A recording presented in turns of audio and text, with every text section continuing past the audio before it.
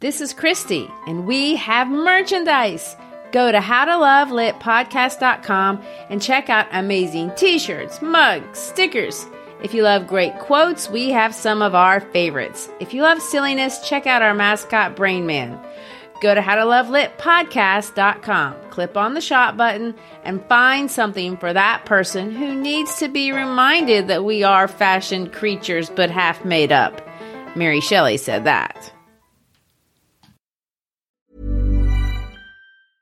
I'm Sandra, and I'm just the professional your small business was looking for. But you didn't hire me because you didn't use LinkedIn Jobs. LinkedIn has professionals you can't find anywhere else, including those who aren't actively looking for a new job, but might be open to the perfect role, like me. In a given month, over 70% of LinkedIn users don't visit other leading job sites. So if you're not looking on LinkedIn, you'll miss out on great candidates, like Sandra. Start hiring professionals like a professional. Post your free job on linkedin.com/spoken today.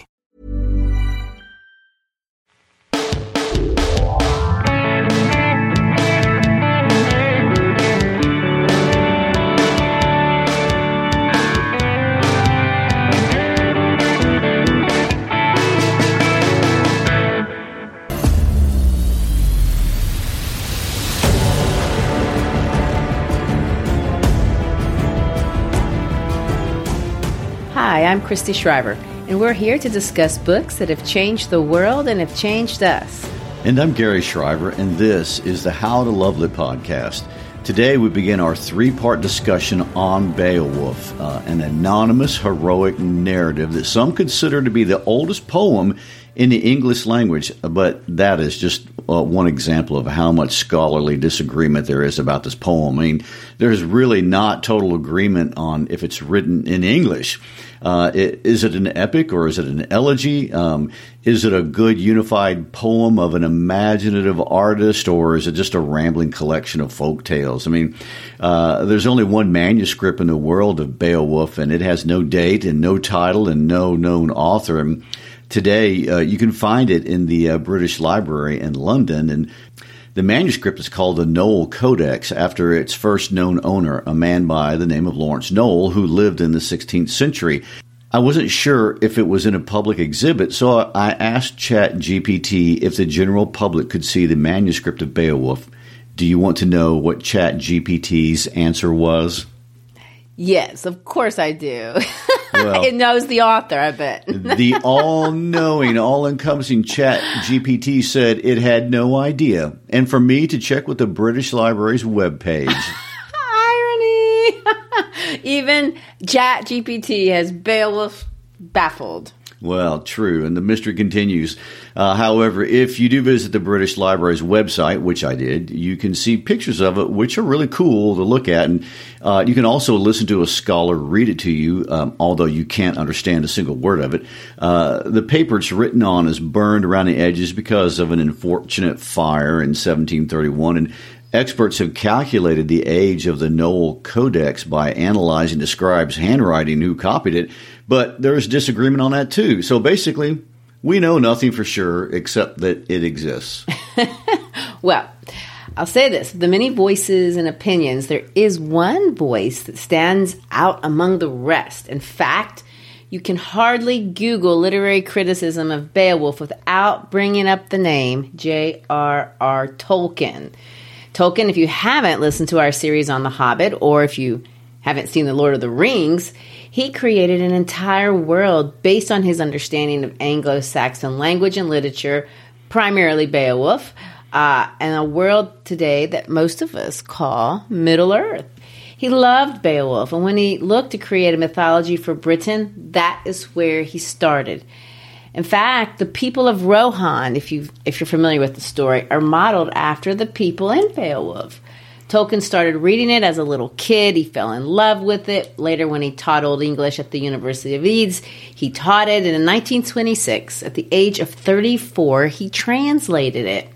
What's interesting about that, though, isn't so much that he translated it, but it was a personal translation that was put in a drawer, never published, and we wouldn't even known that it existed until Christopher Tolkien published it in May of 2014, if you can believe that. That's crazy. Why was it not published? Well, we don't know for sure, but we do know there are lots of parallels between Beowulf and The Hobbit. And this drew a lot of criticism from my students this year, by the way. They got upset to learn that large parts of The Hobbit came right out of Beowulf, especially the dragon Smaug and his descriptions. Well, did you tell them that the copyright has run out on the original? I did. And I said he'd be happy to share the profits from the movie if the original author would just identify himself. Well, he has been kind of quiet about his identity. Let's see, for the last 1,000 years, give or take a century.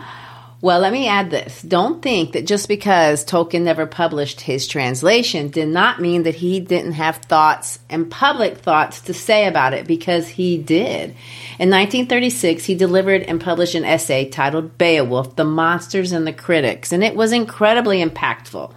In fact, a Beowulf scholar, Dr. Tom Shippey, has said that the Tolkien essay, Monsters and the Critics, is not only the most cited essay on Anglo-Saxon literature in the world, but it's the most cited essay in all of English language scholarship. It was transformative, and what he had to say about the study of Anglo-Saxon literature, Beowulf specifically, but really reading of ancient texts in general and even fantasy. I mean, that's really impressive. What was so special about that particular essay? Which was the question I had when I heard Dr. Shippey talk about it. And it turns out there's a lot. But the essay isn't the easiest thing I've ever read. And if you're struggling with insomnia, I think the essay might be an anecdote for you in some ways. It's free on the internet. It's hard to read. But basically, he scolded all of academia that had ever existed previous to him, because no one had really given Beowulf the respect as a poem that he felt it deserved. It had been cannibalized, really, and had been looked at as just an old piece of writing, and whose main purpose was to give us understanding of history or culture or Anglo-Saxon language.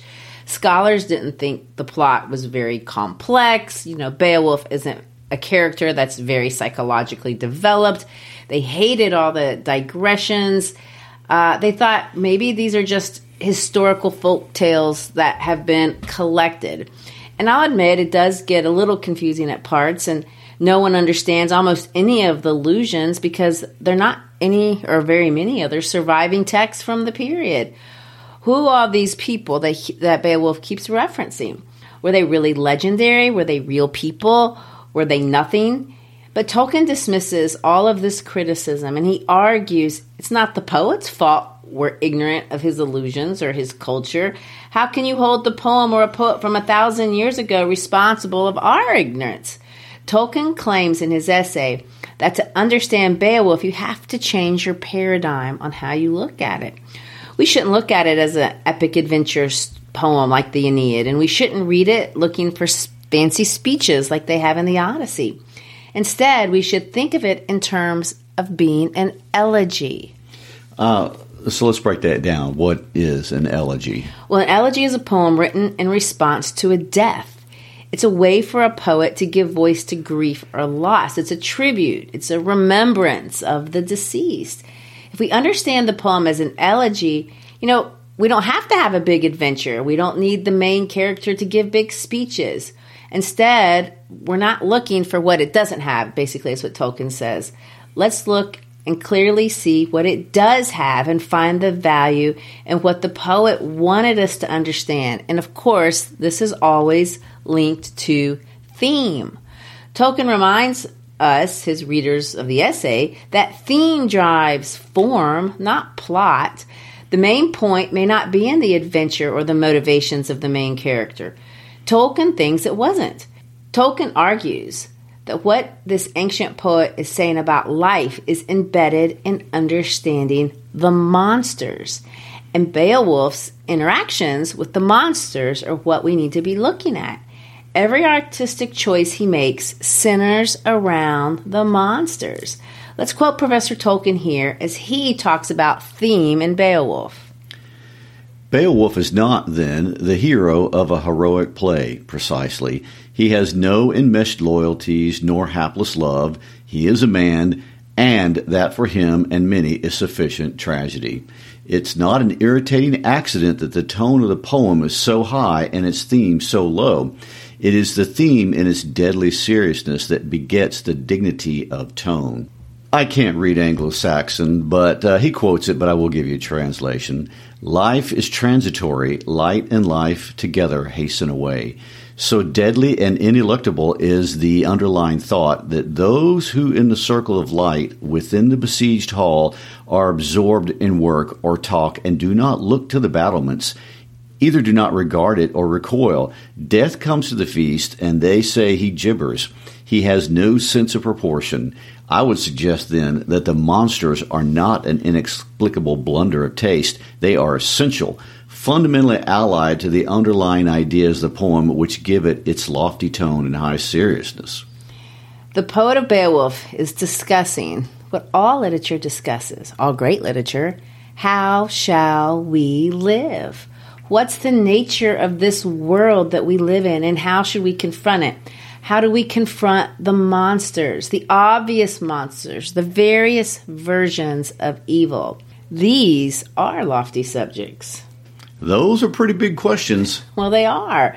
And there's a lot to learn from these 3,000 lines written sometime in the middle of the 7th to the 10th century, give or take 300 years. But Gary, let's rewind a little before we get to talking about what the poem means.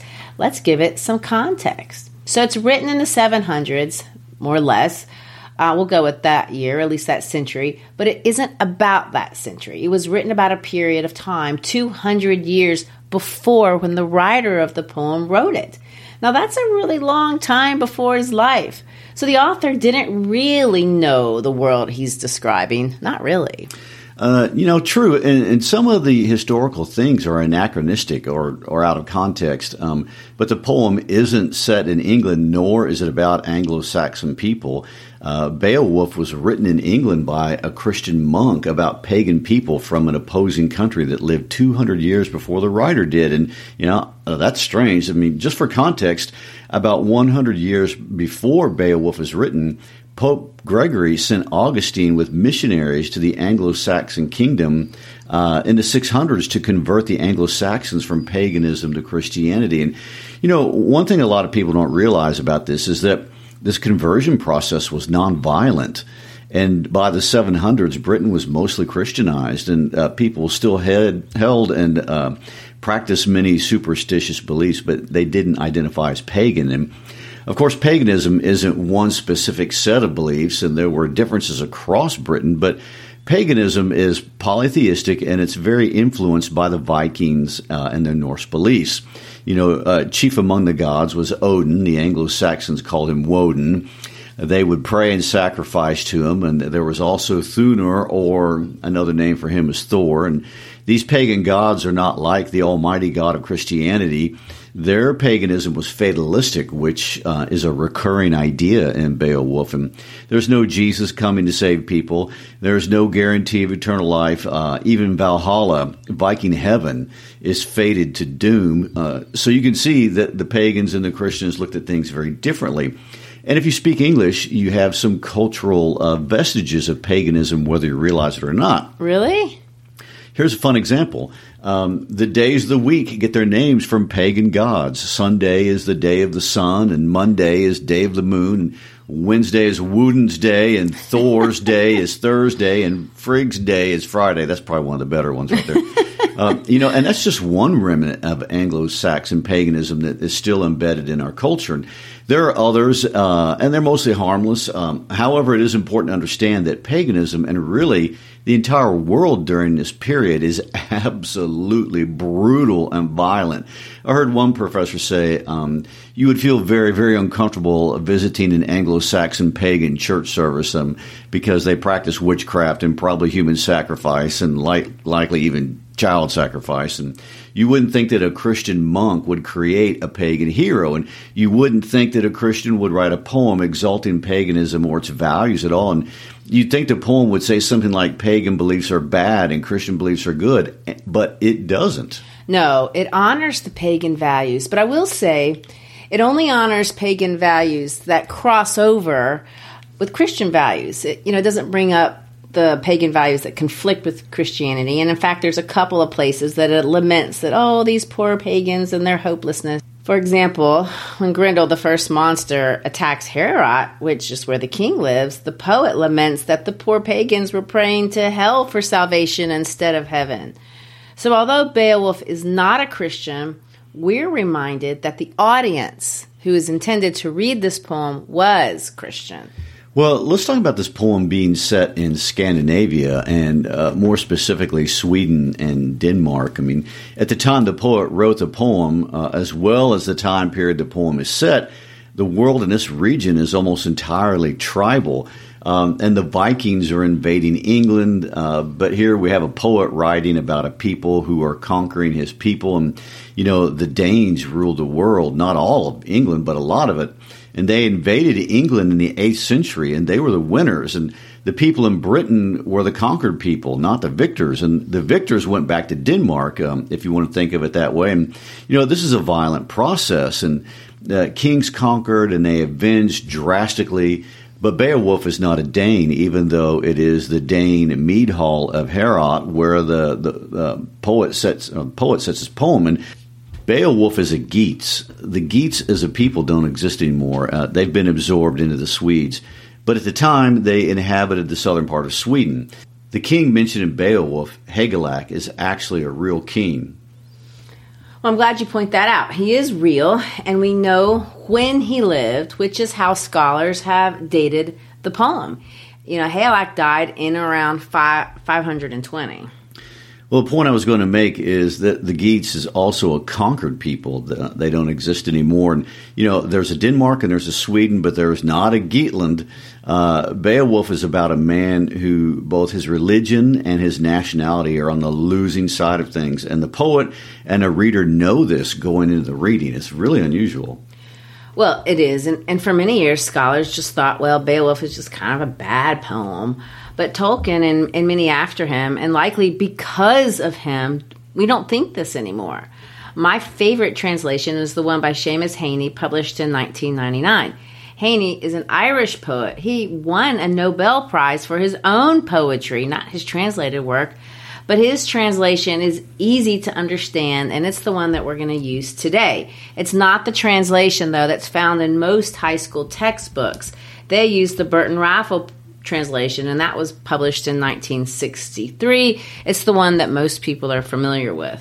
There are a lot of translations for a poem that is written in English. I guess we need to explain that it isn't really written in English. Well, yeah, that is a funny thing. You know, Old English is definitely not English. It's an entirely different language. It's a Germanic language. If you go to the British Library website, you can listen to a scholar reciting it. We'll put the link on the website. But you won't understand anything, almost a single word, except for maybe the word weird, because that's an Anglo-Saxon word that we still use. That's weird. Old English is the Anglo-Saxon language that was spoken in England until the Norman Conquest in 1066. And that was where we get the introduction of French, which is a little easier. But, you know, Middle English is something that we don't understand very well. That's what Chaucer spoke, and he's considered the father of English literature. But we don't get to the kind of English that we can understand until early modern English. And that's what Shakespeare spoke. Although most students will tell you it's still hard to read, at least you can read it. It's clearly English. Well, this is not what you experience when you read Old English. No, it isn't. And before Tolkien, not everyone thought of Old English as something a regular English student should even study. In fact, that's part of Tolkien's legacy, and that's one of the reasons why he spoke so much about Beowulf. He wanted to justify its place in the part of a standard English curriculum course, which it wasn't until the 20th century. But Tolkien, as a professor of Anglo-Saxon literature and also as a dictionary writer, which is what he did, believed that words were cultural experiences, every single one of them, and each word is full of heritage. So even if you can't understand it, Old English is an indigenous language of England, so it's not a foreign language. It's an English language and should be considered part of the English language learning experience. Tolkien won the day, and so today most people will study Beowulf in their English language textbooks. That's all over the world. Well, Christy, you kind of got off track talking about Beowulf and on to talking about Tolkien. Was that a digression? Yes, I digressed. And Beowulf has a lot of digressions, which brings us back to the structure of Beowulf. As I was saying before I digressed, that Beowulf is the protagonist for sure, but he may not be the central idea of the poem. We know so little about the character Beowulf. We don't know anything about his thoughts. We don't know his character flaws, not really. We don't know about his love life. We don't know if he's married, if he had kids. Maybe he does. It doesn't say. We don't know hardly any of his other attributes, except that he's strong, courageous. Oh, he's generous. He doesn't have a special weapon. Swords are a big deal in this time period and in the story. Important swords, they have individualized names, and swords can have genealogies. There are dozens of different terms referring to swords just in the story. But Beowulf's sword isn't highlighted at all. We assume he has one because he must bring it to Heorot at the beginning of the story, but he doesn't use it there. He only uses it 50 years later in his third fight, and when he does, it breaks. We're told who Beowulf's father is, but he isn't mentioned as a living person, nor any other of his family members. Nothing in Beowulf's life is presented in detail except his dealing with monsters. Nothing is known about Beowulf except in the sense that he will bring order to chaos, but even that will be temporary. That is his fate, and that is our story. So let's open up Seamus Heaney's translation of the very beginning of this poem. So, the Spear Danes in days gone by, and the kings who ruled them had courage and greatness. We have heard of those princes' heroic campaigns. There was Shield Sheafson, scourge of many tribes, a wrecker of mead benches and rampaging among foes. This terror of the hall troops had come far. A foundling to start with, he would flourish later on as his powers waxed and his worth was proved. In the end, each clan on the outlying coast beyond the Whale Road had to yield to him and began to pay tribute. That was one good king. So we see early on the poem is about courage. It's about a good king and what makes a good king. But let's look at the details from this introduction. What does make a good king? Well, first of all, he's a scourge. He's a wrecker. He rampages, and he's a terror. I told you, these are violent times. Don't invite him to your party. I want to point out the use of the word whale road. It's not railroad, it's whale. It's a literary device called a kenning. A kenning is when you take two words and make them into a new word that has a metaphorical meaning. So in this case, the whale road, that's another word for the sea. Kennings are not necessarily unique to Anglo-Saxon or Norse literature, but that's really the only place most people will see them. We're going to see in a little bit that a king is a ring giver because that's what kings do. They give gifts, and rings are important gifts in this culture. Some scholars think Beowulf's name is a kenning. Beo means bee, wolf means wolf. That's a bear. So he's a bear, which is a bee wolf. But there's no general acknowledgement on that. Another interesting kenning is the word for queen. The word for queen is peace weaver, which is interesting. That's a contrast, the role of the male versus the role of the female in this society. Afterwards, a boy child was born to Shield, a cub in the yard, a comfort sent by God to that nation. He knew what they had told, the long times and troubles they'd come through without a leader. So the Lord of life, the glorious Almighty, made this man renowned. Shield had fathered a famous son. Beow's name was known through the north, and a young prince must be prudent like that, giving freely while his father lives, so that afterwards, in age, when fighting starts, steadfast companions will stand by him and hold the line. Behavior that's admired is the path to power among people everywhere.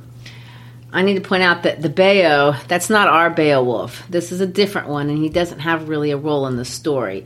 All of this beginning stuff is an origin story, but it's not Beowulf's origins. These are the origins of Shield. He's Danish, but Shield, as great as he is going to die here at the beginning.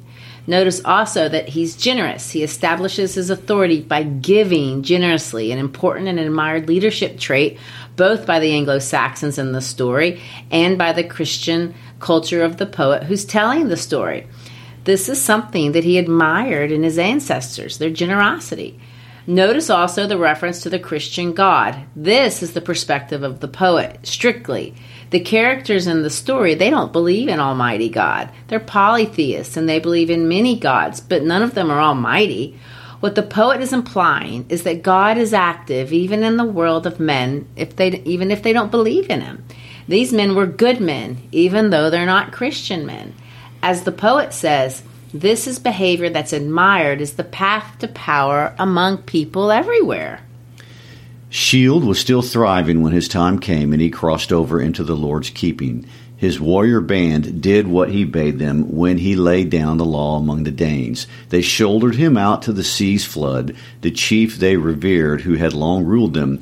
A ring-whirled prow rode in the harbor, ice-clad, outbound, a craft for a prince. They stretched out their beloved Lord in his boat, laid out by the mast, amidships, the great ring-giver. Far-fetched treasure were piled upon him and precious gear. I never heard before of a ship so well furbished with battle tackle, bladed weapons, and coats of mail. They massed treasure was loaded on top of him. It would travel far on out into the ocean's sway. So this is a funeral. Shield lived perfectly, and he's rewarded by his body being sent out to sea with a bunch of treasure in a ring-whirled boat. But even the boat gets rings. And all of this booty, man, I'd like to be a pirate in that ocean, just floating out on the water. I believe that the Danes would do you in. That might be true. And so we have a poem about a character named Beowulf, but the poem doesn't open with anything about Beowulf or even Beowulf's family. And that's why it's confusing. It starts with a guy whose kid is named Beowulf, no relation. This is the kind of thing that made the critics' head spin back in the early days. They don't understand these allusions or the structure. So why do this? Tolkien says there's a thematic reason for it. It's not sloppy. It's purposeful. And just because we don't understand something doesn't mean it's not smart. Tolkien points out that there is a balance of theme here. The poem opens with a funeral, and it will close with a funeral. The beginning funeral ends with water. We will see that the funeral at the end does not end with water. The story begins with a man who brings order to the world. The end of the poem will be Beowulf's funeral, and with his death, chaos will be unleashed into the world. There is balance. There's contrast. When we finish with the funeral, the poet will go on to tell us about Shield's heirs, of which there are 4. The one we care about is Hrothgar. Hrothgar is also a successful king. Let's read what the poet says about him. The fortunes of war favored Hrothgar. Friends and kinsmen flocked to his ranks, young followers, a force that grew to be a mighty army. So his mind turned to hall building. He handed down orders for men to work on a great mead hall meant to be a wonder of the world forever. It would be his throne room, and there he would dispense his God-given goods to young and old, but not the common land or people's lives. Far and wide through the world, I have heard orders for work to adorn that wallstead were sent to many peoples. And soon it stood there, finished and ready, in full view, the hall of halls. Heorot was the name he had settled on it, whose utterance was law. Nor did he renege, but dole out rings and torques at the table. The hall towered, its gables wide and high, and awaiting a barbarous burning. That doomed abided, but in time it would come. The killer instinct unleashed among in-laws, the bloodlust rampant. Then a powerful demon, a prowler through the dark, nursed a hard grievance. It harrowed him to hear the dying of the loud banquet every night in the hall, the harp being struck, and the clear song of a skilled poet telling, with master of man's beginnings, how the Almighty had made the earth, a gleaming plain girdled with waters. In his splendor he set the sun and the moon to be earth's lamplight, lanterns for men, and filled the broad lap of the world with branches and leaves, and quickened life in every other thing that moved. I want to point out again how this is very archetypal, and I know this is a little psychological, but we see here the call of a leader, the call of a king. His responsibility is to bring order out of chaos, and there's even a reference I noticed to the Christian creation story, and as such, the mead hall is the center. It's the Garden of Eden, so to speak, of the world at this point. Well, that's exactly right. That's exactly what J.R. Tolkien said about it. Hrothgar's making a garden or a heaven, however you want to define this, pretty peaceful coexistence, basically out of warring, chaotic people. We do need to define a few terms. First of all, what is a mead hall? Now, a mead hall, this isn't a fictional creation that the poet made up. It's a thing that actually existed in a lot of early Germanic cultures. We recognize them, at least I do, if you've seen the movie The Lord of the Rings, because that's another thing that Tolkien lifted and put right into Middle-earth. Middle-earth does have mead halls. Mead halls served an important social function during this time period. Mead halls were residences for the tribal leaders, but they were also centers for community life, centered around drinking mead, or what we would call beer or cider. So think of them as beer halls or giant party rooms where the king lived. And let me add this piece of trivia. Archaeologists in Denmark think that they have discovered mead halls near Copenhagen, and there's one that may actually be this one that's being described in the poem. Near the town of Leer, archaeologists found 7 mead halls. One of them is older and bigger than the rest. It has bones of all kinds of meat that were only available to the highest classes of people. They found gold and silver and bronze jewelry, including a lot of rings and a silver figurine of Odin. And, it's a theory, but maybe it's possible that it's the setting of Beowulf. And Herod is mentioned in other pieces of literature. So, it's possible it's a real place. Well, and that's why I liked bringing up when we were talking about King Harlack. People don't think Beowulf is real, but the setting and some of these historical characters definitely were. So as this story goes, Heorot is amazing. It's large, it's beautiful, it's prosperous, it's happy, it's full of music, it's full of peace. You want to be invited to Heorot. But Grendel is an outcast. And as an outcast, he's envious. He's the son of Cain and is filled with murder. Grendel is not a demon. Grendel is human, but an evil human. He sees the happiness of other people, and he wants them crushed. So times were pleasant for the people there until finally one day a fiend out of hell began to work his evil in the world. Grendel was the name of this grim demon haunting the marches, marauding around the heath and the desolate fens. He had dwelt for a time in misery among the banished monsters, Cain's clan, whom the Creator had outlawed and condemned as outcasts. For the killing of Abel, the eternal Lord had exacted a price. Cain got no good from committing the murder because the Almighty made him anathema, and out of the curse of his exile there sprang ogres and elves and evil phantoms and the giants who too strove with God time and time again until he gave them their reward. So we see from the beginning references to the monotheistic God as creator, but here again specifically to the Judeo-Christian God as he's contrasted with this first murderer recorded in the Bible, Cain. In the Bible account, that's from the book of Genesis, and in the first book of the Bible, that would be Genesis 3 and 4, there are 2 brothers, Cain and Abel, and they both present offerings to God. They present gifts. We don't really know what they are, but we do know that God respects Abel's gifts or offerings, but he does not respect Cain's offerings. We're not told why God doesn't respect Cain's gift specifically. What we are told is that Cain was angry and his countenance fell. God looks at Cain, and I'll quote him, and he says this, "Why are you angry? And why has your countenance fallen? If you do well, will you not be accepted? And if you do not do well, sin lies at the door, and its desire is for you, but you should rule over it." Well, what was wrong with Cain's sacrifice? We know he didn't do it well. Instead of bringing up his game to compete with his high-achieving brother, he takes the opposite approach. Cain does not rule over sin. Instead of bringing a better sacrifice to God, he goes to his brother and kills him. This is the first recorded instance of violence in the Bible. As a result, Cain is exiled from the community. God puts a mark on him so that no one will kill him in retribution, but he is not allowed in community again. He's excluded, in a sense, from the mead hall. Grendel is a son of Cain. So, there's a lot to think about psychologically here. I think many of us can identify with the story of jealousy at the success of others, and all of us have felt the sting of our own inadequacies as we've offered up sacrifices to different higher authorities. Whatever God represents psychologically here is something divine, but sometimes it's also something very human.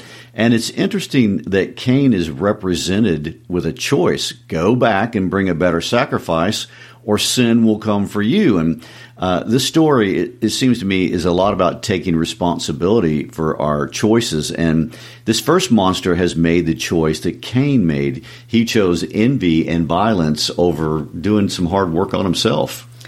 And I think that's exactly what the poet is highlighting. This reference to Cain is not a throwaway detail. The writer dwells on it. In fact, he points out that all monsters come from Cain. So, after nightfall, Grendel set out for the lofty house to see how the Ringdanes were settling into it after their drink, and there he came upon them, a company of the best, asleep from their feasting, insensible to pain and human sorrow. Suddenly then the god-cursed brute was creating havoc, greedy and grim. He grabbed 30 men from their resting places and rushed to his lair, flushed up and inflamed from the raid, blundering back with the butchered corpses. Dramatic. It gets a little dramatic. Grendel, we would read if we were going to continue reading this, does this every single night. He's merciless. He never shows remorse. It says this: so Grendel ruled in defiance of right, one against all, until the greatest house in the world stood empty, a deserted wallstead. For 12 winters, seasons of woe, the Lord of Shieldings suffered under his load of sorrow. And notice how bloody this culture is. And this goes beyond Grendel. I mean, the age itself is extremely violent. Bloodshed literally is a way of life, and it's how men got respect. And retribution is at the heart of the culture during this time period. And, that is historical fact, and we see it all over this play. If someone killed a family member, you didn't get revenge by killing one of their family members. You got revenge by killing their entire tribe. And this led to just unending war. And the only way someone could spare the death of everyone is by offering something that they call the Weird Guild or the man price. And it varies, but if you were somewhat important, it could be something like, 300 oxen. If you played the Weird Guild, the offended tribe wouldn't come to kill off your entire extended family. And we see that Grendel kills and never offers Weird Guild, but lots of people didn't, and we see nothing but warfare in a lot of the digressions in this text. Sad lays were sung around the beset king, the vicious raids and ravages of Grendel, his long and unrelenting feud, nothing but war, how he would never parley or make peace with any Dane, nor stop his death-dealing, nor pay the death price. There's that word, Weird. No counselor could ever expect fair reparations from those rabid hands. The text goes on talking about how hopeless it all was. It says that heathens prayed to their gods. They made offerings to Isolde, swore oaths that the killer of souls might come to their aid and save their people. But the poet acknowledges that these people did not know Almighty God, so they had no one to pray to except hell. There was nothing but panic after dark and terror. And it is at this point that our hero is introduced. When he heard about Grendel, Hygelac's Thane was on home ground over in Gateland. There was no one else like him alive. In his day, he was the mightiest man on earth, high-born and powerful. He ordered a boat that would ply the waves. He announced his plan to sail the Swan's Road and search out that king, the famous prince who needed defenders. There's another kenning, the Swan Road. That's another word for ocean. He's a Thane. I love the Thanes. What's a Thane, Gary? Well, of course you do.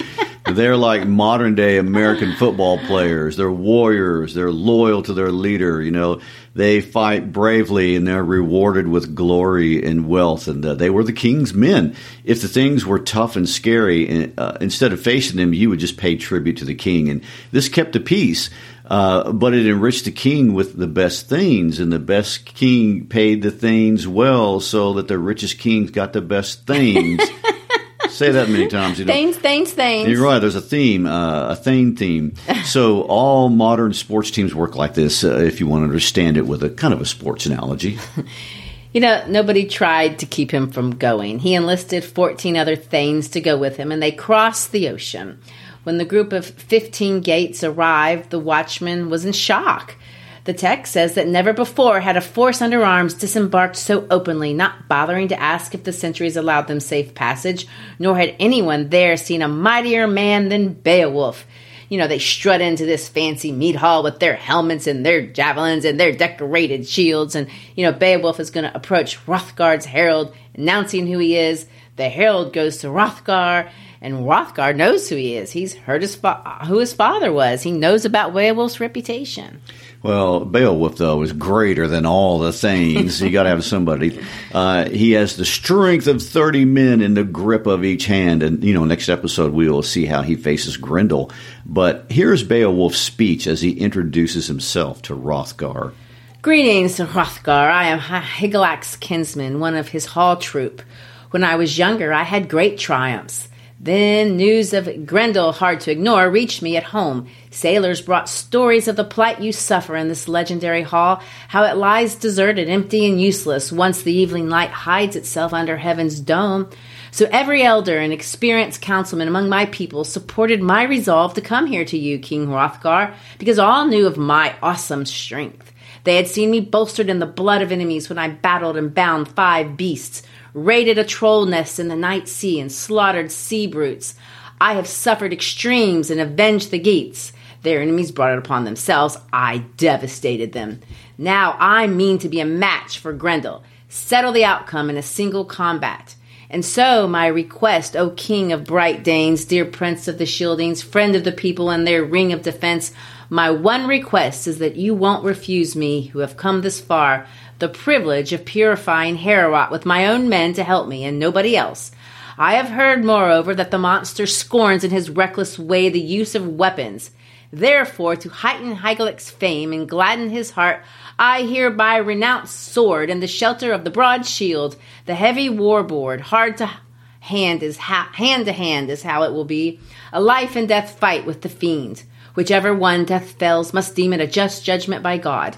If Grendel wins, it will be a gruesome day. He will glut himself on the Geats and the war hall, swoop without fear on that flowered manhood as of others before. Then my face won't be there to be covered in death. He will carry me away as he goes to ground, gorged and bloodied. He will run gloating with my raw corpse and feed on it alone, in a cruel frenzy, fouling his moreness. No need then to lament for long or lay out my body. If the battle takes me, send back my breast webbings. Then Wieland fashioned and Hrothgar gave me to Lord Hygelac. Fate goes ever as fate must. He sounds pretty confident. No weapons against a monster who's been killing for 15 years. Beowulf the Thane is a young warrior who thinks he can bring back order into the hall, and he can bring order out of the chaos. And he has something to prove, and he clearly believes fate is on his side. Yes, he does. And next episode, we will see what happens. It's clear that Beowulf is good, Grendel evil. What does the ancient poet think is the answer to fighting clear and obvious evil? What's the answer when a monster invades paradise? What does it take to be a Thane, to be a hero? We shall see. It'll be great. Thank you for listening. We hope you enjoyed this first of 3 episodes as we discuss this foundational work of English poetry. As always, we encourage you to check out our website at howtolovelitpodcast.com. Look at all the teaching aids. Hey, maybe even get you a cool t-shirt. Check us out on all of our social media, and thanks for being with us today. Peace out.